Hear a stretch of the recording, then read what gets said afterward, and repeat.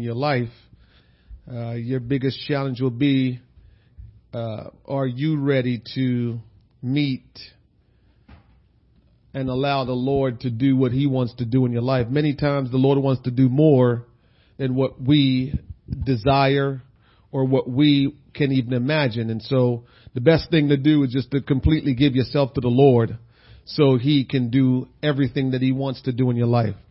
We are teaching on Christian leadership. This is lesson 2. We did lesson 1 the first Thursday or maybe the second Thursday in January, because we had a snow situation the first Saturday in January. And so here we are. We're on lesson 2 of Christian leadership. I believe it's essential to take in consideration these teachings. Remember, I told you that Christian leadership can be used in the kingdom of God, and Christian leadership can also be beneficial in the secular settings. So when we have Christian leadership in our arsenal, we'll be great leaders. Daryl, you're a leader in where you work. Most of us here are leaders in some capacity in where we work, and that's great. But if you want to flourish in where you work, I guarantee if you can apply some of the teachings that we will receive according to the Word of God, we will be really, really good leaders to the point where we will have great influence on the people that we are leading, and even those that just surrounds us, even those that surrounds us. So I've contributed my professional career to biblical teachings that I've applied. I think I could not have accomplished the amount of leadership responsibility that I've been afforded in my corporate job if it wasn't for what I've learned in the kingdom of God. And so I know what I'm saying when I say Christian leadership. It transcends every leadership, and it is the best kind of leadership that you can have and demonstrate, because you can utilize it in any setting, and you will be fantastic. So let's go over some of the things we talked about from the previous lesson. Again, everything I tell you tonight, everything that I've been talking about in this lesson will be straight biblical teaching. It will not be any of my anything that I'm putting into the equation, anything that I think. It will all be the Word of God. And one of the things that you will garner from this teaching is that if you just look at things and take your emotion out, then you just have to deal with God's Word like that sometimes. Sometimes we try to intermingle God's Word with our emotion, and that's where we lose out a lot of times, because a lot of times our emotion, our viewpoint does not agree with God's Word. Hope we understand that. Most of our emotion, most of how the ways of man does not agree with the Word of God. And so if you receive God's Word with a whole lot of emotion, then there's some of it that you will reject, and not really realizing that you're rejecting it, but you will, because your emotion says something different than what the Word of God says. So let's try to receive this Word not with our emotion, but just thinking squarely on what God is trying to say to us. We've been talking about the topic of what we've been talking about is because we're His, and it's a teaching that Raymond Woodward, pastor from Canada, great man of God, great teacher. He is in a part of the United Pentecostal Church International, and he has shown himself just thorough when he teaches. He does a lot of research and he studies well, and so we can know that whatever he put out, it will be sound. And so we've been using his teaching to teach us about because we are His. So that's what we've been talking about, because we're His. I will say this. I never forgot years ago, I got a job at Burger King in Princeton. Burger King used to be in Princeton. And man, that was just like, there was nothing better than that to me as a high schooler. And you working at Burger King, and not just any Burger King, the Burger King in Princeton. You were proud to put that uniform on, and you were like, man, I'm working at Burger King in Princeton and I had the uniform on. And so that, I can always remember that. It was such just a highlight to me as a young person getting a job at Burger King in Princeton wearing the Burger King uniform. And I mentioned that to say this, that if we are going to be leaders, we're going to have to look the part. If we're going to be leaders, we're going to have to look the part. People will go to people who look the part. I went to the hospital with my grandmother yesterday to get some things done. And as I was walking through the corridors of the hospital, every time I see a white coat, I look over and see if it's a doctor. Just trying to prips over to see, is that a doctor or just somebody regular wearing that white coat? But the point is, wherever you go, there's been many times I'm in, some kind of store and someone walk up to me. If I'm dressed in a shirt and tie, they walk up to me and say, excuse me, do you work here? Why? Look the part. You go someplace and you look the part, people will think that you are somebody that have something to do with that. So the same thing with working at Burger King. I couldn't work behind the counter if I didn't have my uniform on, because then they wouldn't believe that I'm legitimate. But when I had the uniform on, they look, oh, okay. And it's just the way it is. You have to look the part for who you are. Can't get around it. So whoever you say you are, that's what you're supposed to portray at all times.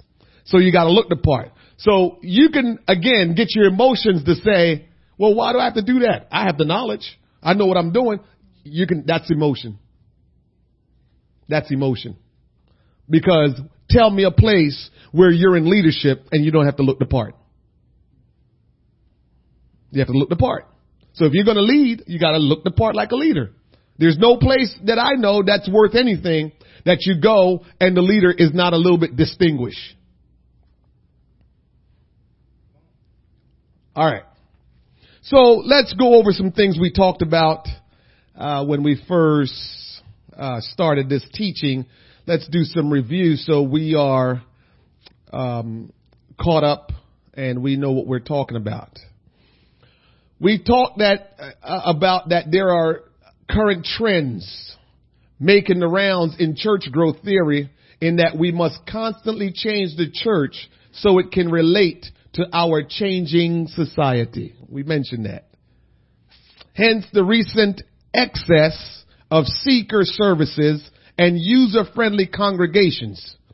Never mind that our society is obsessed with self-polluted by immorally repulsed by commitment and smug in its new tolerance, one that tolerates everything except biblical absolutes. So what that means is our world tolerate a lot of things, but when we start to talk about Christianity, when we talk about the Bible, it doesn't tolerate that. And so you'll realize that, we will allow people to express themselves about however they feel because we say we've come a long way. And so we now allow people to speak freely. Social media says that you're allowed to express yourself, and we allow people to express themselves all the time. But as soon as you express Jesus Christ, Him crucified, holiness, righteousness, whoa. I don't know if you noticed that.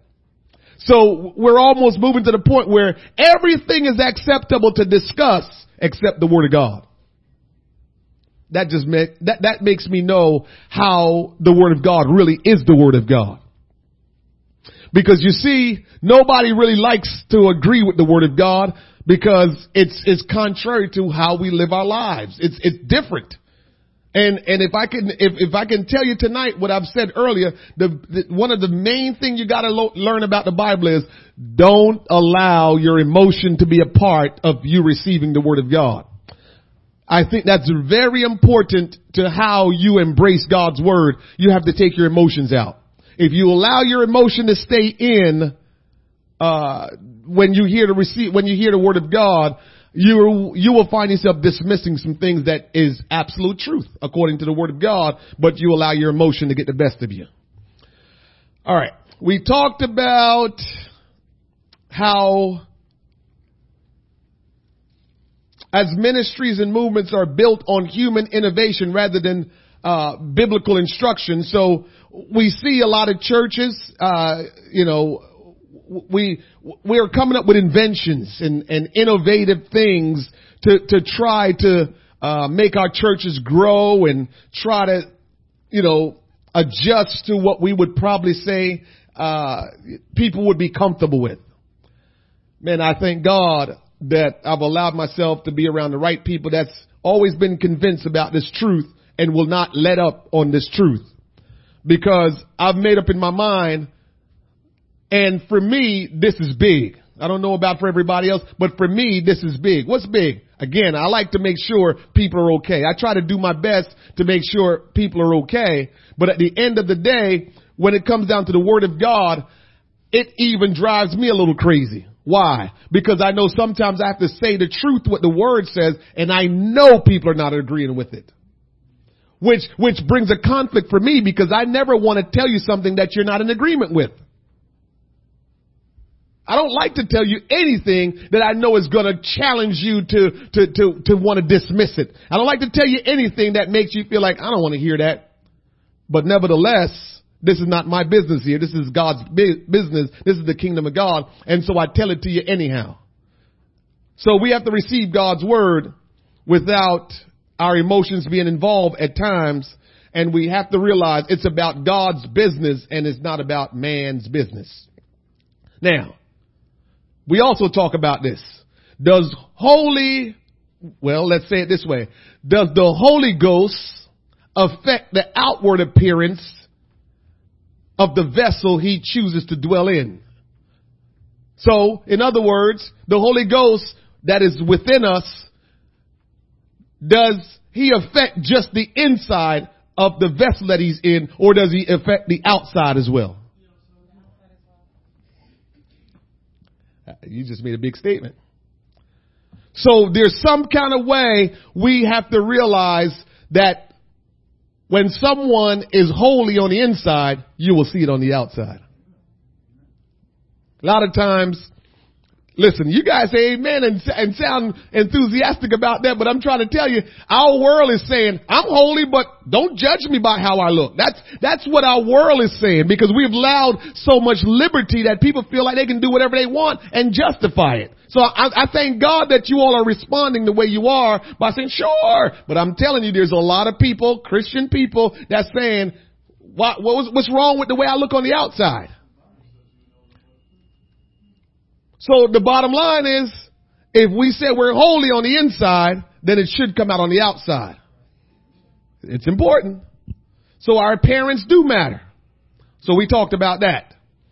We also talked about that one of the reasons why we don't get to see why some people are not convinced by the word of God, their emotion gets involved, and they begin to say that looking holy on the outside is too burdensome or embarrassing.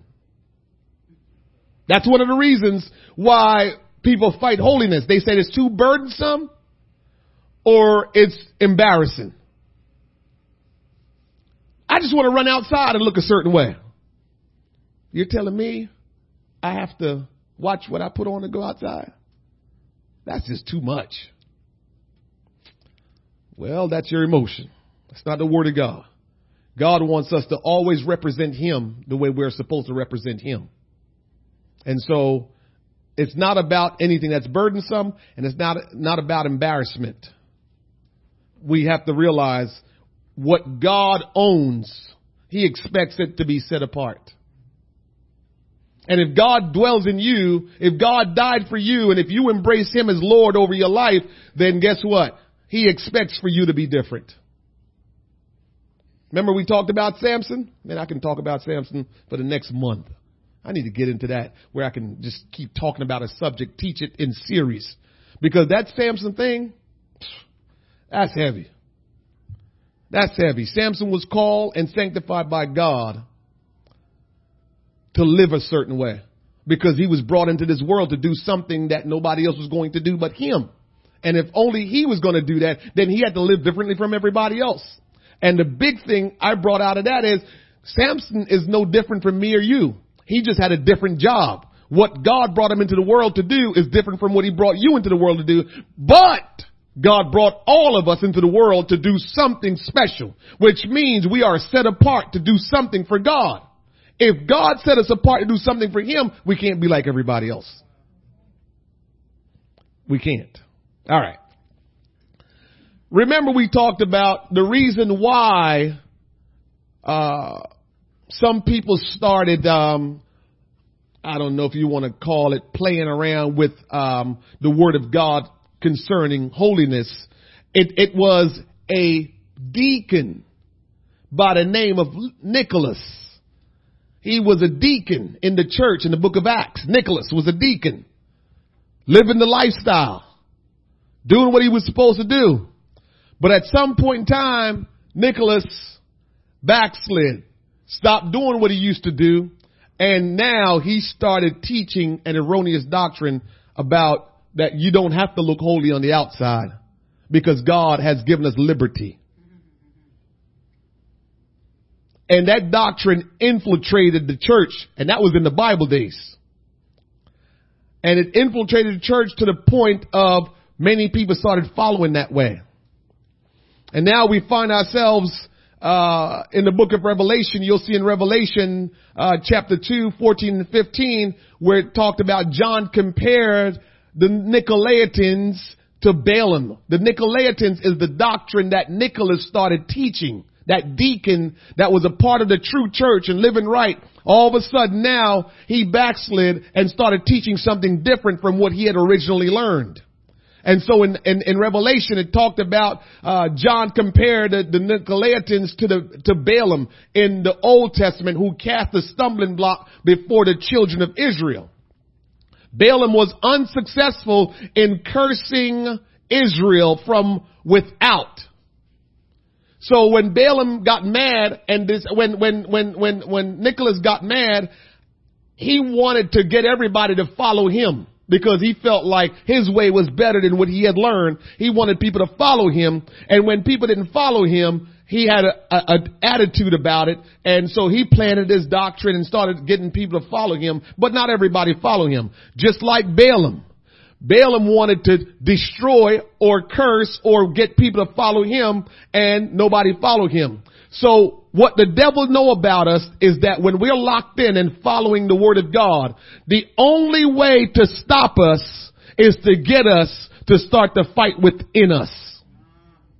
We never seem to understand. The Bible says a house divided within itself, a kingdom divided within itself can never stand. It will fall. So the devil now know when you're sold out, he realized the only way to defeat you is to get trouble stirred up on the inside. And if you start rumbling and doing the things wrong on the inside, then you will destroy yourself. And he won't have to do anything. So the devil knows that, you know what? I can make my work easy if I can plant something among you all. So you start fighting with each other, and then now you start cursing one another, and now you break up the team, and now this is all happening. He said, good. They do it on their own. My job is just to plant that doubt, plant that seed of evilness among them so they will mess up their own self. And that's what Nicholas did by inventing the doctrine of the Nicolaitans. So we talked about that. So always look for, never allow yourself to be the one to disrupt what's going on the inside. Don't put yourself in that predicament, because we'll talk about abominations. There is scriptures that talks about abomination. We'll go through all of those that God deems as abominations. And so it's important to look at those things and says, all right, I don't want to be the one to cause dissension and separation within the body of Christ. So let me make sure I do the right thing because I don't want to cause that separation. And so let's look at the meaning of holiness. The meaning of holiness. We talked about that. Just want to bring it back to your attention, the meaning of holiness. So in 1 Peter 1 and 15, the Bible says, But as he which had called you is holy, so be ye holy in all manner of conversation. Because it is written, be ye holy, for I am holy. So God is telling us that we need to be holy because he is holy. Now here's the trick with that. None of us are born holy. None of us can be holy on our own. It's only the holy God that can make us holy when we connect with him. So he's telling us to be holy, but the only way to be holy is when we connect with him. 1 Corinthians 3:16 says, know ye not that ye are the temple of God, and that the Spirit of God dwelleth in you? If any man defile the temple of God, him shall God destroy. For the temple of God is holy. Which temple are you? So here's the skinny on holiness. The meaning of holiness is very simple. Holiness usually means separate or set apart. Holiness means you're separate, you're set apart. You're not being tarnished by anything. You're separate, you're set apart, you're different. You're not like everything else. Right? Just think about, I don't know, I like to use, because I realize that's kind of how the Bible works, but I like to use a lot of natural things to bring some understanding. Now, I don't know about you, when your kids are bathed and you clean them up, usually you do that and put them in their bed. You don't want them going around doing anything else because you're clean. So when you're clean, just be over in the clean area. Take your bath and just go in your bed, be clean. So we understand, we've always demonstrated that clean stay among clean. Well, holiness is that you've been set apart. You've been cleaned up. And God set you aside so you can stay clean. But here is something that you want to really think about when you understand holiness. Holiness means you are withdrawing unto something else. You are withdrawing unto something else. So a lot of times what trips us up as people is we feel like, okay, we need to be set apart. We need to be separate. But if you stay separate, if you're separated, but you never cling to anything else, then you can't be holy, because just being set apart is not enough, because remember, we can't make ourselves holy. So the only time we can become holy is when we join unto the Lord. So that's how we experience holiness, is when we separate unto God. So we separate ourselves from what we were connected to and we join ourselves unto the Lord. That's what makes us holy. And we can't be holy any other way other than connecting with God. Make sense? Holiness is not a means of earning salvation. We can't just start to look a certain way and think we're saved.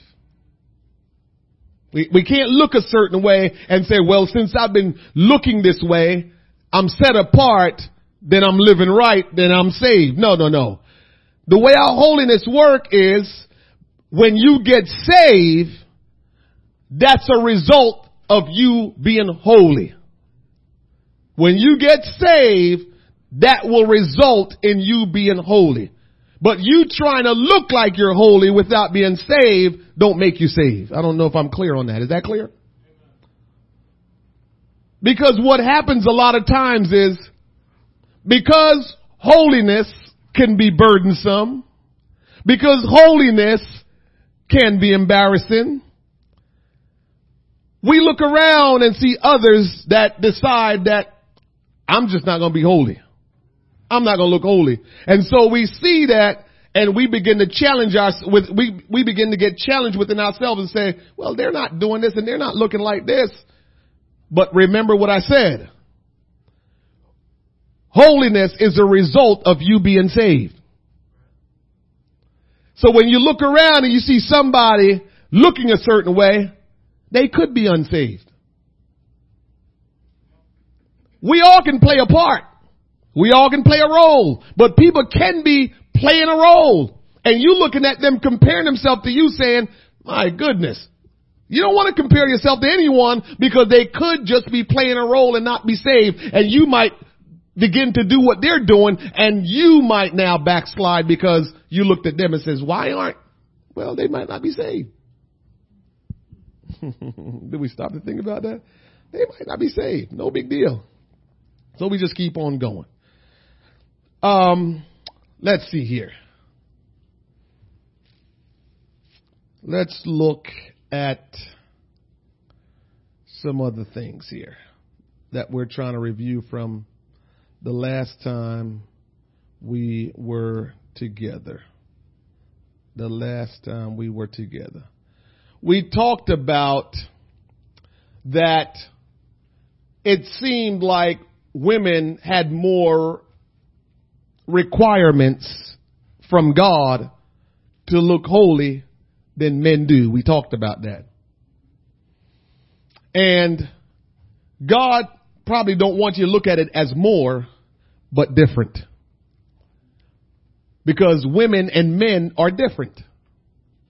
So because women and men are different, we're going to have different requirements from God because we're different. We talked about that. We talked about men are stimulated by sight. This is why Jesus says, whosoever look upon a woman and lust after her had committed adultery with her already in his heart. That's Matthew 5:28. So God clearly let us know that men look and they get stimulated from what they see. We can lie all we want, but that's a fact. God is teaching us that men get stimulated from what they see. Can't say that enough. That if you're a woman and you're married, stimulate your man. That he want to see more of you and nobody else. Because men get stimulated from what they see. On the other hand, women are stimulated by touch. Either a physical touch or an emotional touch. This is why Paul gave a different command concerning women. It is good for a man not to touch a woman. So we talked about that. That's why it's important that woman be careful how you hug a man. Man, be careful how you hug a woman. Because stimulation can take place. Can I just throw this in here a little bit? Don't deal with a situation because of who you are. Deal with the situation because it's right. Oh, please. Anybody can touch me. I'm not stimulated that easy. I'm just saying. So because you don't get stimulated that easy, you don't care. I can hug anybody. It don't stimulate me. Well, have you stopped to consider the other person? That they could be stimulated and you don't know. So we can't always we can't do what we do or not do what we not do because in our mind, well, it's not a big deal to me. Okay, good that it's not a big deal to you, but consider somebody else. This is what Christianity is about, is we are supposed to live for God, yes, and do all that we're supposed to, but we're in this for each other as well. And if we start living for God selfishly, we're going to get caught up in our own stuff. You can't live for God selfishly, and you having an area in your life that you're not struggling with don't mean you're supposed to treat others like, hey, they need to get over it. Why? Because you're not struggling in that area. They need to get over it. You might be struggling in the area that they're not. And so don't treat people like, too bad. It's not my fault why you're struggling with that. No, help your brother, help your sister in whatever way you can help them. You need to help them. So men and women might seem like they have different requirements as far as holiness is concerned, but God made it that way. He did it purposely because men and women are different. Sister Banks posted something the other day. She said, when God created women, men was asleep. Well, she's a woman of God. It's truth. Exactly. That was a play on words, but it was accurate. God put the man to sleep and pulled the woman out of his ribs. So when God was doing the work of a woman, so it means men don't know a lot about women. They're different. They was asleep when it happened. I said, look at Sister Banks. I'm not messing with her. That was very good. People always posting stuff on Facebook, but every once in a while you see a couple of things you say, whoa, that's pretty good. That's pretty good. How can I develop internal holiness? We talked about that. It's your relationship with God that will help you develop spiritual internal holiness. Remember, holiness always turned out to be a maturity thing. If you're maturing in God, the more you mature in God, the more holy you become, because it means you get closer to God. The closer you get to God, the more mature you become. The more you know somebody, the more you know how to deal with them. The more you know what they want. So when you see someone doing good in holiness, it means that they should have a pretty good relationship. And I just have to keep on saying there's always somebody that's doing different. And so there's always an exception. Let's not look at the exception, but look at what the rule really is. Don't look at the person that's living in the exception of the rule, but look at what God is saying. So women, yes, God has given you, seems to be, some more requirements than the man, but that's just the way it is. Nothing you can do about it. But man have some requirement too. While women is commanded to appear a certain way so that the man is not stimulated, the man is commanded to act a certain way so the woman is not stimulated. That makes sense. Listen to this. The subject of holiness in dress, in your attire, is sensitive because it touches what many people treasure most, their pride. I'll say that again. The subject of holiness in dress, in your attire, is sensitive because it touches what many people treasure most, their pride. What we wear is very much a part of who we are. You can't get away from it. We just got to start dealing with God's word as God's word. God said it, which means it's truth. Let's not live in denial. And the word of God is clear. And I'm going to get into that tonight. The word of God is clear that clothing, apparel, really is, it says something. This is part of what I would say. Your apparel, your clothing and your clothing, without you speaking verbally, is the next thing that speaks for you.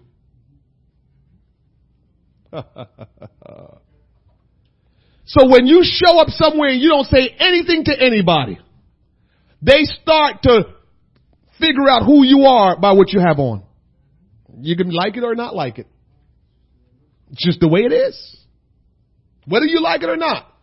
I made the example of this. You don't see it around here too much. But I remember years ago, young boy, me and my friends drive to New York, and you would drive through certain places in New York. And when you got around to the prostitute areas, you knew. How did you know? The way they were dressed. Why are we trying to fool ourselves when it comes down to dress?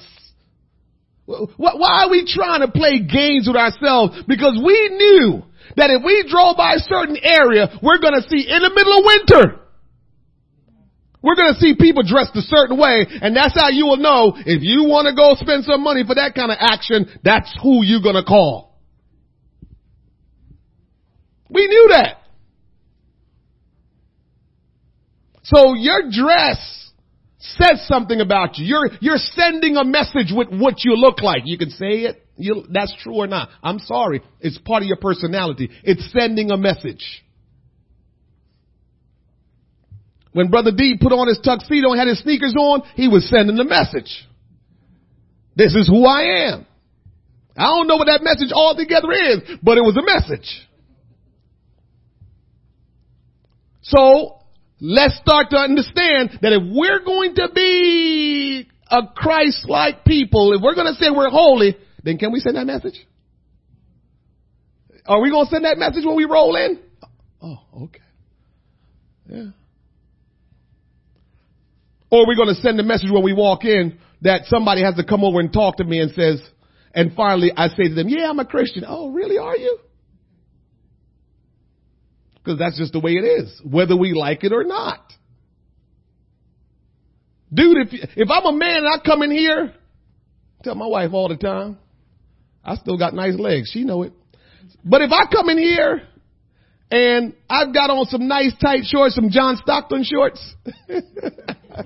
Some of you know who I'm talking about. You know, I have on some John Stockton shorts and a tank top. And then I sit down. You're not going to believe I'm a Christian. Tell the truth. And a preacher? Oh, come on. Please. You know you won't think I'm a preacher. If I come in here in some John Stockton shorts and some sneakers and a tank top and I'm just chilling and I didn't start preaching or anything, you know, I come up here like, that's the preacher? So we got to stop playing games with ourselves when it comes down to being holy from the inside that work towards the outside. We can't do that and lie to ourselves. We got to be truthful to ourselves and say, you know what? If I'm a child of God, if I'm the temple of God and God is working in my life, then I need to look the part. I need for somebody to look at me and says, okay, he's not like everybody else. Okay, she's not like everybody else. And so that gives me an opportunity for them to come over and says, are you a Christian? That's the next thing that you got to realize about this. We're supposed to be witnesses for Christ. And I think the easiest way to be a witness is not looking like everybody else. If I look like everybody else, come on, again, if you go on a ship, you're not just going to walk up to a stranger and start asking them questions. You're looking for Captain Steuben or Isaac. Y'all don't know about Love Boat, my bad. But you're looking for somebody that wears a uniform. So I want somebody to look around and say, oh, he looked like a Christian. They might not think it right off the bat, but at least let me just make sure I do it so the opportunity will present itself. Yes. Clothing is very significant in Scripture. Clothing for modesty's sake was instituted by God. Let me say this. There is a difference between standards and biblical teachings. Here is standards. Standards for church would be, should a lady wear her dress to her knee or to her ankle? That's a standard. Because when God clothed Adam and Eve, he fully clothed them. So a church could determine, and this is important, listen up, a church can determine we want to keep a standard that all the ladies should get dressed where they wear their dresses and skirts all the way to the floor at their ankle. That's a standard. The pastor might want to implement that standard. Here's what you all got to know and where it comes down to, are you going to trust the pastor to institute certain kind of standard? The pastor's praying and God put into his mind, there's a sexual promiscuous spirit that's moving just crazily in your town where your church is. Make sure the women really put a lot of effort into covering up, blah, blah, blah, blah, blah, blah, blah, blah, blah, blah. Where's that in the Bible? Nowhere. But if God is showing the man of God or the woman of God something, he's going to say, ladies, this is not what the Bible is telling us, but I heard from the Lord and I felt impressed by the Spirit that you all need to dress a certain way. Let your dress and let your skirt go low because there's just the bad sexual perversive spirit that's moving throughout. That's a standard. But biblical requirement, according to the Word of God, when God dressed Adam and Eve, it came down to their knee. So remember when Adam and Eve sinned, they put fig leaves, And God was like, no, you're not leaving the house like that. And he killed an animal, and with the skin of the animal, he clothed them with sleeves, came down here and come down the knee. They were fully clothed. We'll talk about that a little bit. They were fully clothed. So that's what the biblical teaching is. When you are dressed properly, you're supposed to cover up properly. As a matter of fact, the scripture went and says, when they knew that they were naked, they were ashamed and they hid themselves. So nakedness should result in being shameful. And when you're walking around naked and you're not shamed or being ashamed, then God is not working. Nakedness is supposed to be shameful. And we've allowed the devil to convince us, show little boobs here, show little legs here. It's okay. Nothing wrong with that. Okay. I got to be honest. Ladies, you got to know this too. Fellas, let me know if I'm right. If a woman come into the place and she's showing a little extra, you're thinking differently. Before you was married and all that stuff, fellas. If you looking around and you see the one with the most flesh showing, the message to the man is, she might be easier than the rest of them. No, am I by myself? I'm just saying, when we weren't married and we weren't looking and we weren't trying to be committed, and we went into a party or we went into some kind of environment, the woman that's showing the most flesh is going to get the most attention from the man. True or false? Yeah. So you get the most attention. Now here's the story behind that.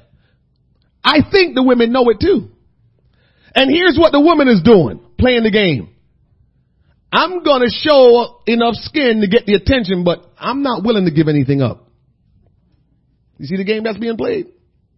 But all of it is what kind of game? It's a dangerous game that the enemy is right in the middle of that. Woman is saying, I'm going to get some attention. She dressed the way she has to dress to get attention, but she's not in the game of really wanting to do anything. She just wants to get attention. And the man, remember, he gets stimulated by his eyes. He is not playing around. He wants something. See how it go? So we have to understand what it's all about when we're talking about nakedness, shame, dressing modestly. It's very important. To God, it's very important because we're trying to be a witness. All right. Let's move down and look at some other things here we talked about. And now what we're getting into. All right. Okay. So here is some things that you will notice about clothing in Scripture. Wearing of proper clothing is commanded by God. That's talked about in 1 Timothy 2:9. 1 Peter 3:3.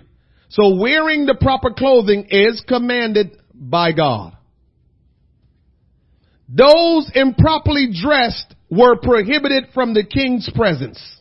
So if you were improperly dressed, you were prohibited from the king's presence. A change of clothing was required to be in the royal presence or in God's presence. So you will notice that you can be in God, in order to come into royal presence. I never forgot reading the story of Joseph in the Bible when he was down in a dungeon, right?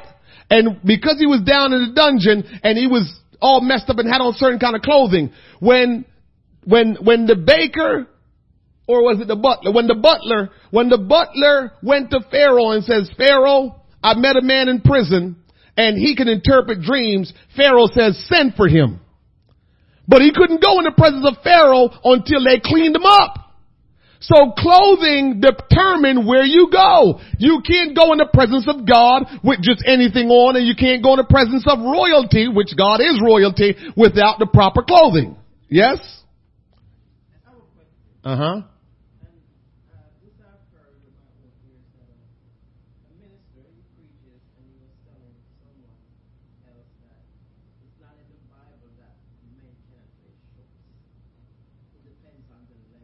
Mm-hmm. Mm-hmm. I didn't say anything about that yet. But here is what I'm going to narrow down a lot of what you're hearing me saying is. Here's what I'm going to narrow down a lot of what you're going to hear me saying is. What is the reasoning behind what I'm talking about tonight? If we ever get a grasp of what this is all about, it changes our thinking. But if we continue to just try to figure out what's most convenient for us, then we're going to come up with other thinking. So if the thinking behind all of this is, I want to, whatever way I live, in my actions, in my adornment, I am doing it to please God. That's a whole different ball game than what I should or shouldn't do. And that's how I approach it. I never approach this. Remember, I told you God did this. God helped me in my own way of being I didn't even consult with scriptures the way. There's two things that I did that scripture didn't teach me to do. I just did it. I guess it had to be God, but I didn't hear the voice of God when I did it. The two things that I did that I did not get taught in scripture and later on I did realize was when I met my wife and I was going to marry her, I moved her down from Mount Clear to here down in Jersey over across the bridge in Marsville, and I put her in a bed in an apartment and paid the rent. And I didn't live there. I paid the rent. I didn't live there. She lived there. Because my deal is I want to make sure she know how to cook, she know how to clean, she know how to take care of business. So I moved her down. I drove the truck. We picked the bed up. We came down, moved her in, and I paid the rent. I lived with my mom. Nobody told me that. Nobody did tell me that. I just did that. The second thing I did that I realized was biblical, that one was biblical, because the man is supposed to always show the woman that he can take care of her by making sure he showed that I can take care of responsibility. A man is supposed to do that before he married any woman. Let me show you that I can take care of you. So I'm going to get the place. I'm going to make sure it's okay. I'm going to pay the bills. And if I can do that, then you can trust me to marry me. That's how it's supposed to work. You go back and look how Isaac got married and how they all got married. They went and found a woman. They already had everything taken care of. That was biblical. I didn't know that. I just did it. So I can't even tell you I was smart. I just did that. The other thing I did was got saved, living for the Lord. You heard the story before. Went to a job picnic in July or August, sun beaming down hard, and I was wearing long jeans and long sleeve shirt. And everybody else was in their shorts, their bathing suit, their mini stuff, and their, everything. And I'm in long jeans and long shirt, dead smack in summer. And I was quite comfortable. I didn't read anything. So what I'm back to where we originally started is I never try to look holy for any other reason other than, man, I'm trying to please God. I'm trying to represent him. I'm trying to make him, I want when people see me, they can come to me and believe I'm a Christian. That's why I did it. Never did it for any other reason. I wanted to make sure I was different because I belonged to God. It's just the way it works. So what we should wear and what we shouldn't wear, when we start narrowing it down, I try to stay away from start narrowing it down. Because at the end of the day, it's all about your relationship with God.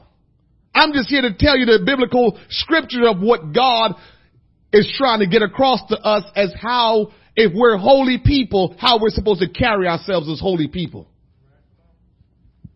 So, I don't think it's anything wrong with wearing long shorts. I'm just not doing it. Yeah, it's all about individual, how they doing with God. So that was my deal right there. And, I don't knock anybody that go long shorts. I just don't wear shorts. I don't wear tank top.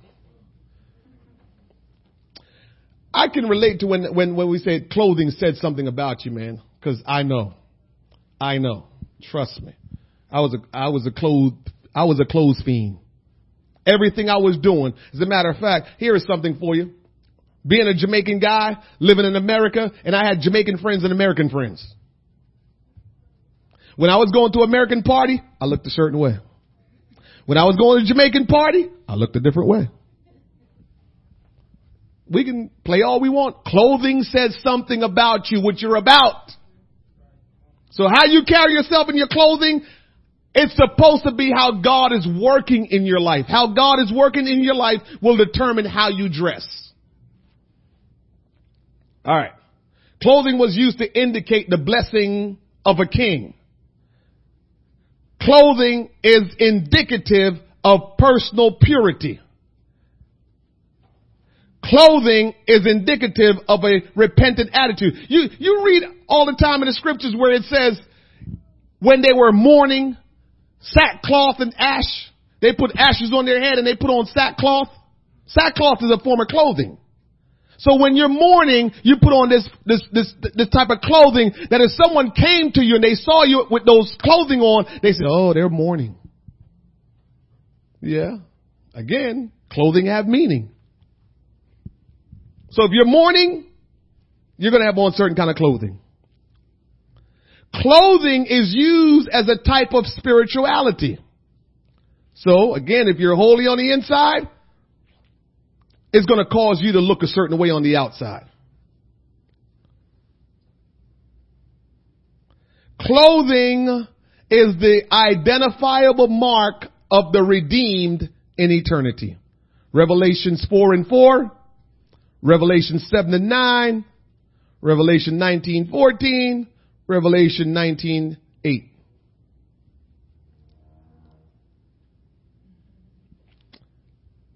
Principles of Christian apparel. Dress and appearance are important indicator of a Christian character. Some people dress to be admired, pleasing themselves. Other people dress to be accepted, pleasing others. Christians, however, dress to glorify God. Christians dress to glorify God.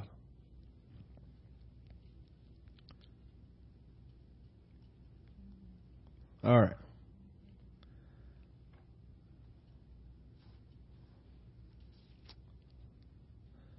The moral shame of nakedness. We read that. We talked about that a little bit when we're naked. So the least amount of clothes we have on, the more uncomfortable we're supposed to be. Because when you get real down to it and naked, you're supposed to be ashamed. Because that's what happened in the beginning.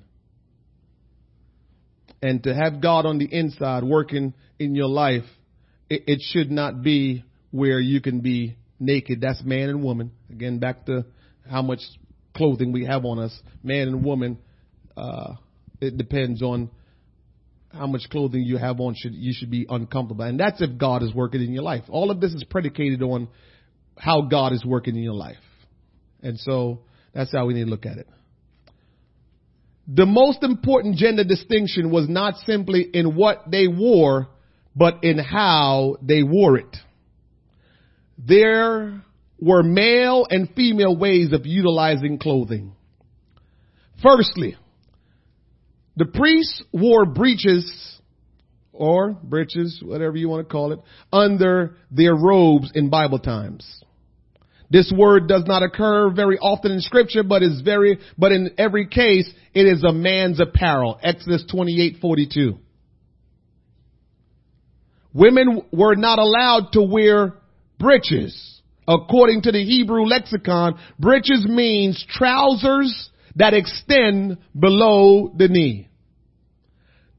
The later English word breeches, this is now breeches, developed from this term, as did our modern concept of pants. Women in Bible times did not wear crotch garments.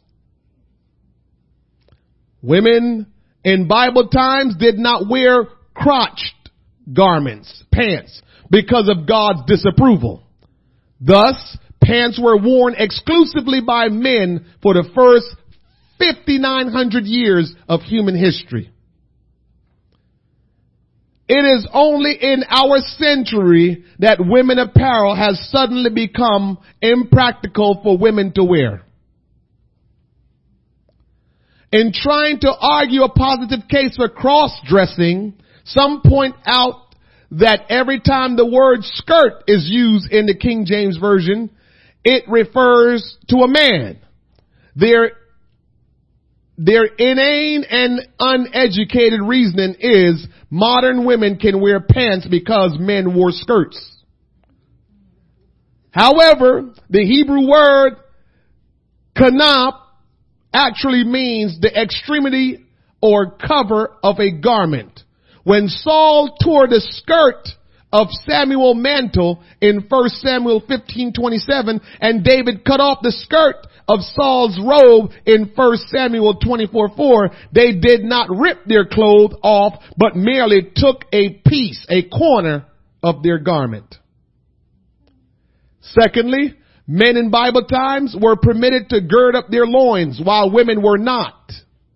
A man could transform his robe into a closer fitting, less cumbersome garment by bringing the back hem of his robe between his legs and tucking it into his waistband, girdle. This created a trouser-like effect and was a distinctively masculine appearance. Women were allowed to lift up their hem of their robe to help carry something, but to raise it above the knees or to gird up their loins like a man was considered grossly immodest by God, by biblical society. All right. An abomination unto God. In Deuteronomy, it says, Deuteronomy 22:5, the woman shall not wear that which pertaineth unto a man, neither shall a man put on a woman's garment, for all that do so are an abomination unto thy God. Okay. Let me get to this. Several things in Scripture are noted to be an abomination unto the Lord. Listen to these things. I love these things because we don't sometimes think about these things. These are all scripture. I'm going to give you scripture. So here are just some things. This is not everything in the Bible that God considered an abomination. Prostitution or homosexuality is an abomination to God. Deuteronomy 23:18. Involvement in the occult is an abomination to God. Deuteronomy 18:10 through 12. One who divorces a spouse, then remarries them after they have been married to another is an abomination to God. That is Deuteronomy 24:1 through 4. A woman wearing that which pertained to a man or a man in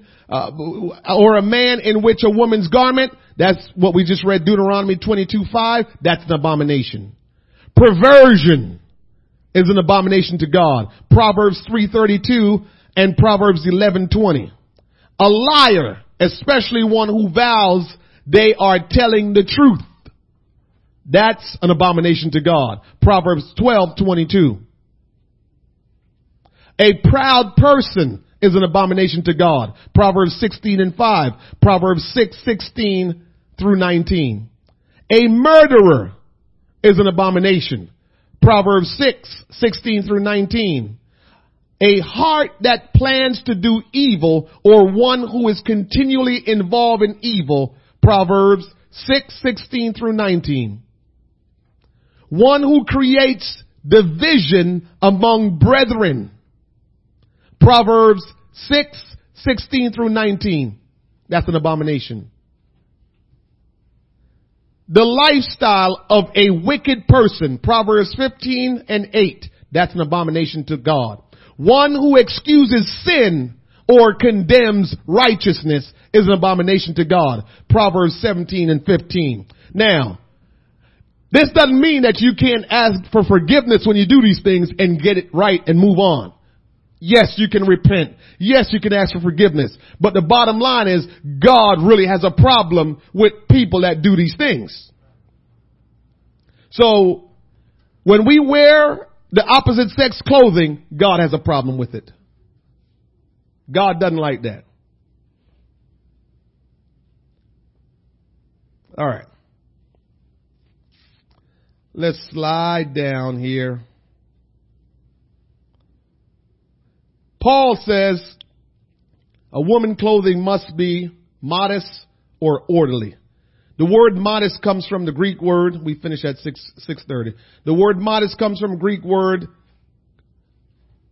kosmios, which means well ordered, becoming dignified. It describes one whose inner self-discipline and humble attitude is reflected outwardly in appropriate attire.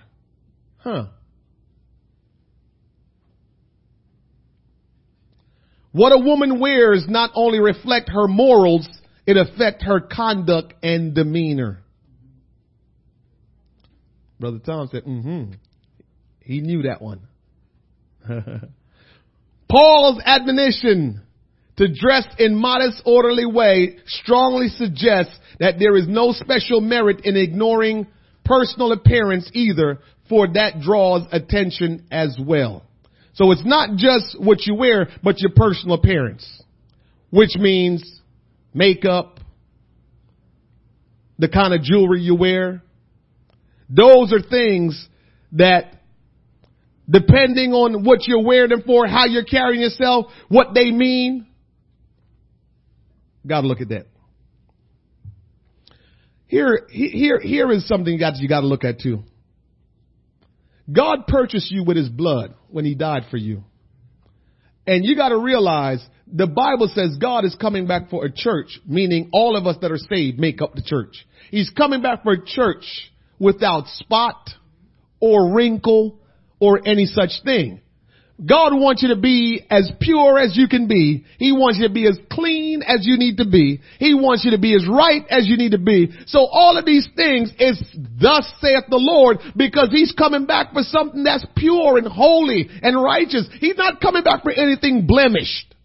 As a matter of fact, if we go all the way back, we'll realize that they never killed, the priest never killed a lamb for an offering, for a sacrifice that was blemish.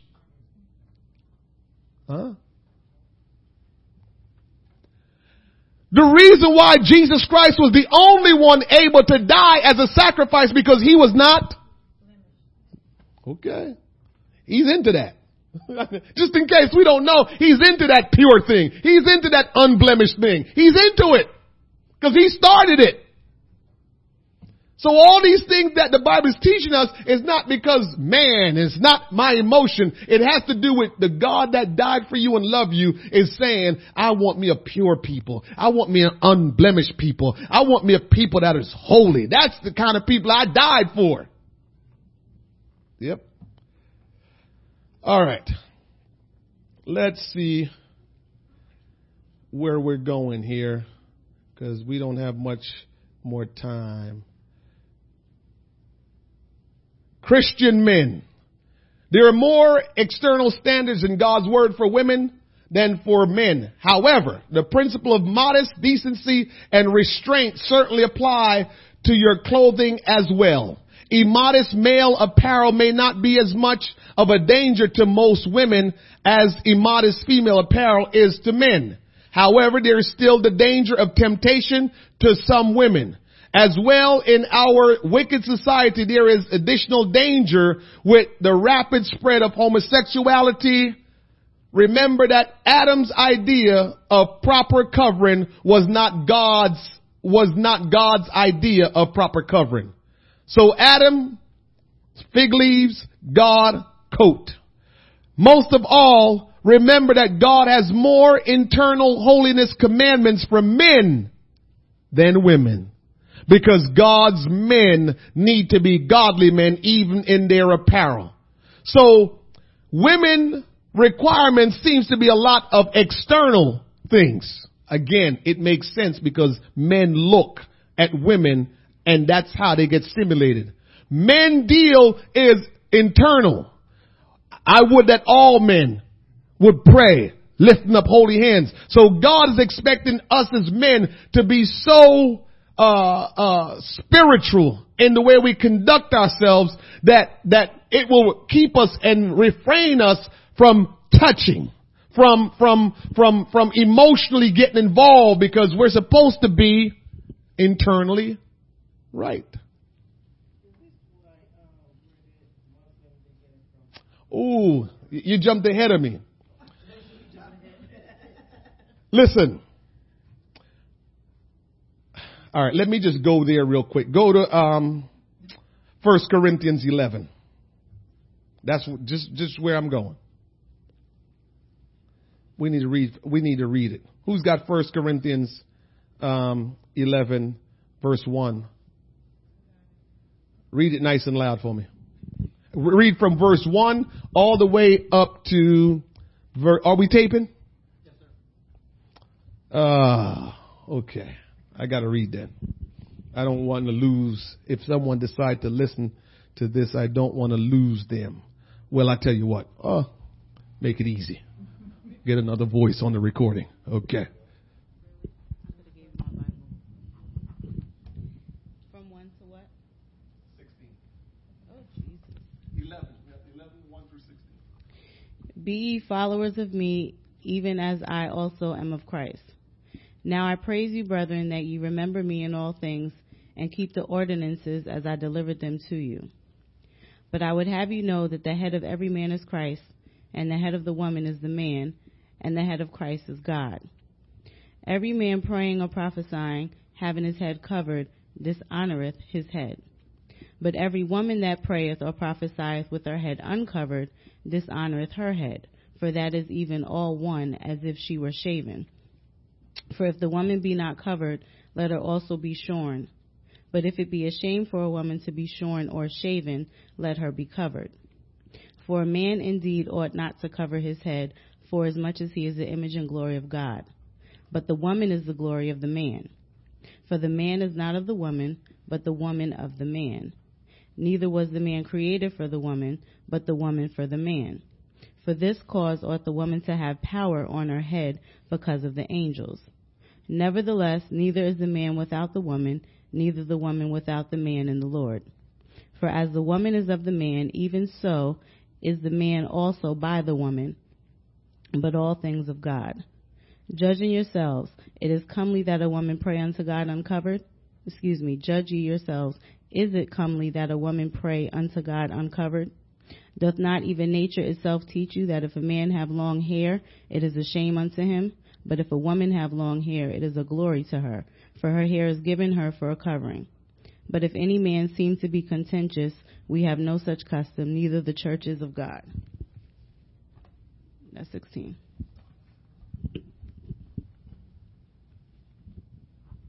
Thank you. That's for those of you that may not know a whole lot about what you just read.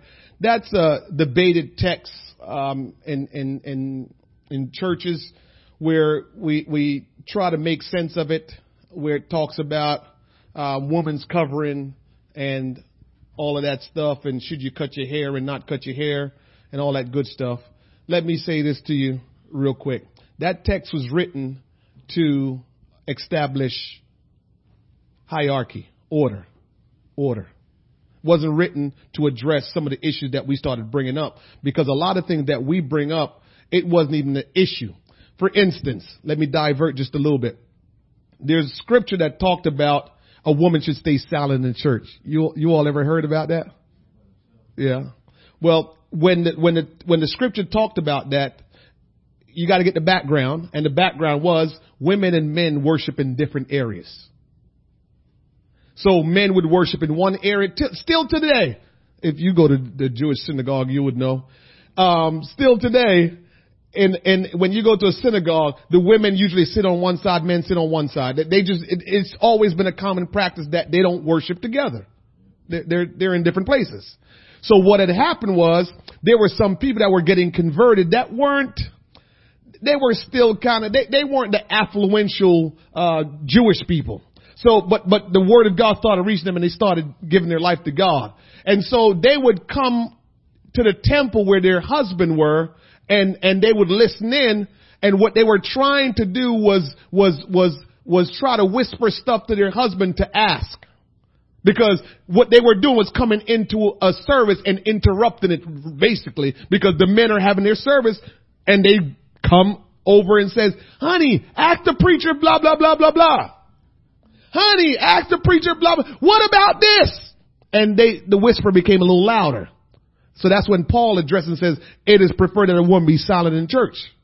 And so we took that and run with it like women can't talk in church, but that wasn't it. It was because they were separate and the women wanted to ask a point, and because it was right that your husband was the one that was attending that service. It wasn't for you to go in that service as a woman that wasn't supposed to be a part of that service. Hey, I got a question. So you would ask your husband, honey, ask him about this. But it got a little out of order. Just like the scripture that talk about talking in tongues got a little out of order. And we miss everything. We base things on one thing. So it got out of order. These ladies start saying things. And that's when Paul addressed that women be quiet. But it didn't mean women can't speak in church. And that was something you got to realize too. There's some things that our Jewish brethren did that was custom, not biblical. And so Paul was dealing with custom things so he can teach biblical truths. So you got that. So here is the whole, veil thing.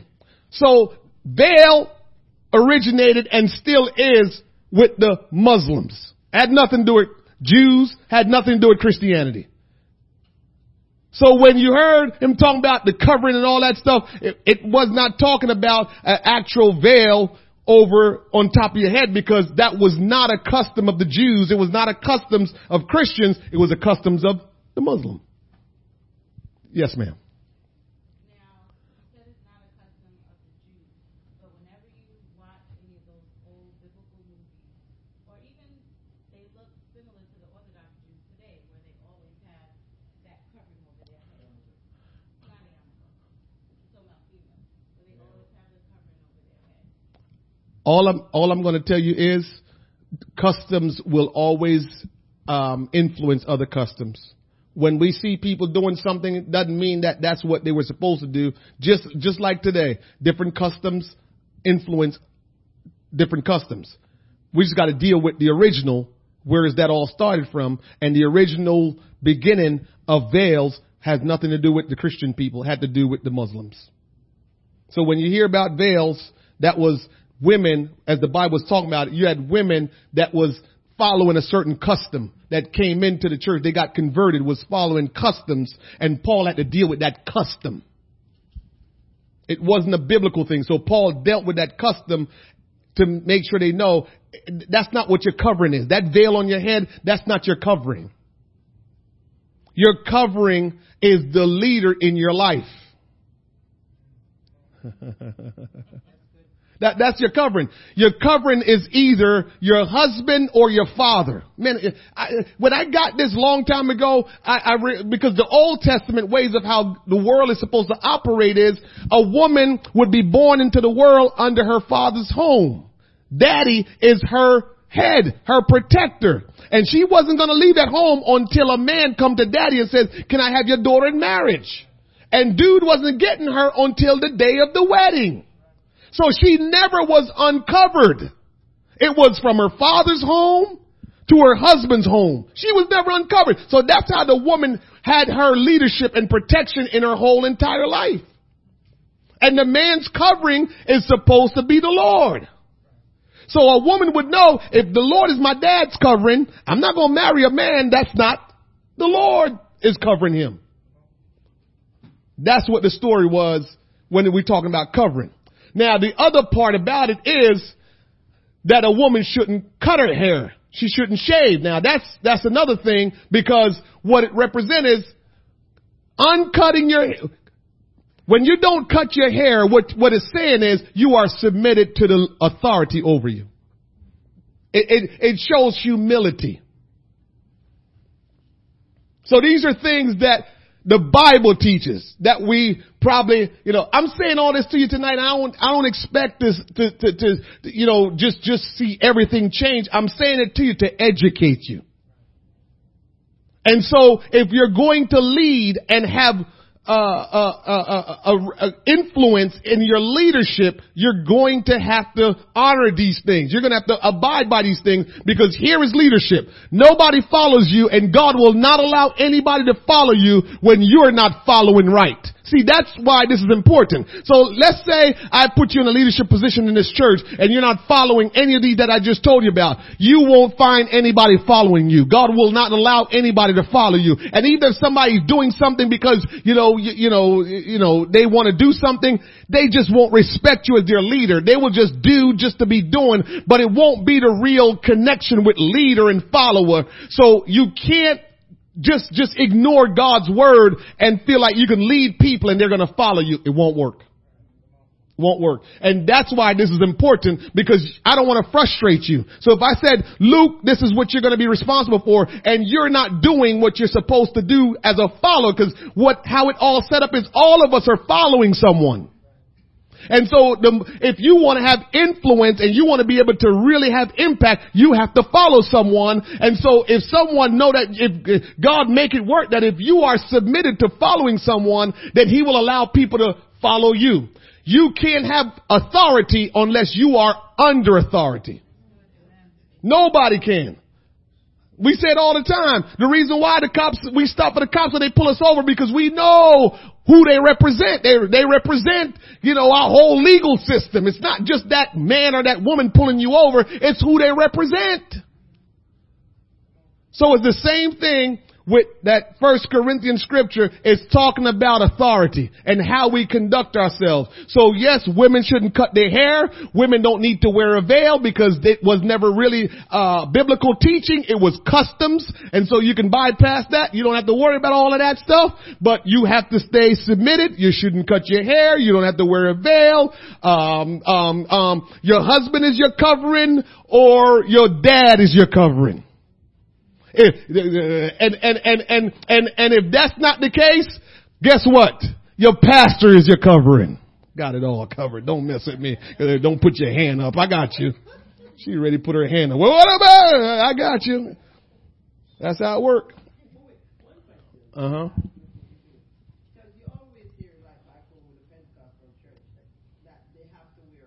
Mm-hmm.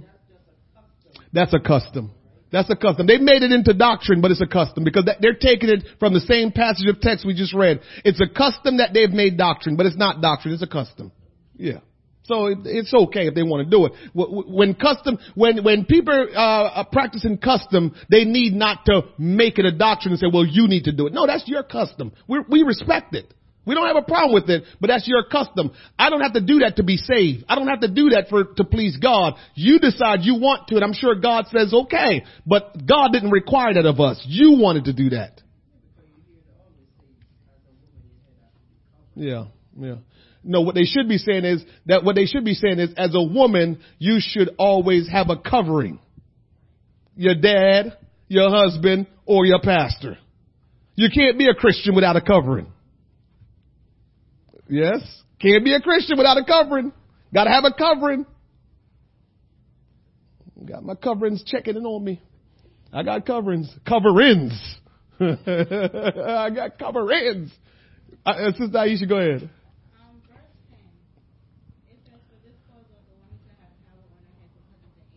Uh-huh.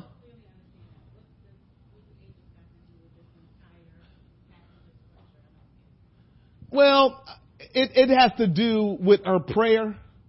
I'm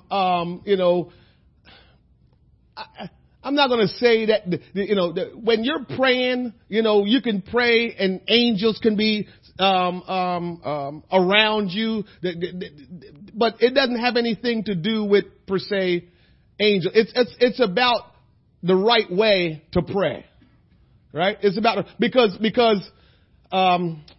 it's a whole deep stuff, but I don't want to get into it. Your hair is supposed to be your glory, but the glory don't mean the same glory as God. Right? It's what you represent. It's who you are to God. So when it says the woman's hair is her glory, it's only saying who you are to God. It doesn't mean, because glory is a whole different ballgame. So So it's not saying that, it's the same glory. But what it's saying is because when you're supposed to honor that and not cut your hair, it gives you power when you pray. Gives you power when you pray. Yes. That's what that says? Yeah, on the bottom it says the word power means authority. Yeah.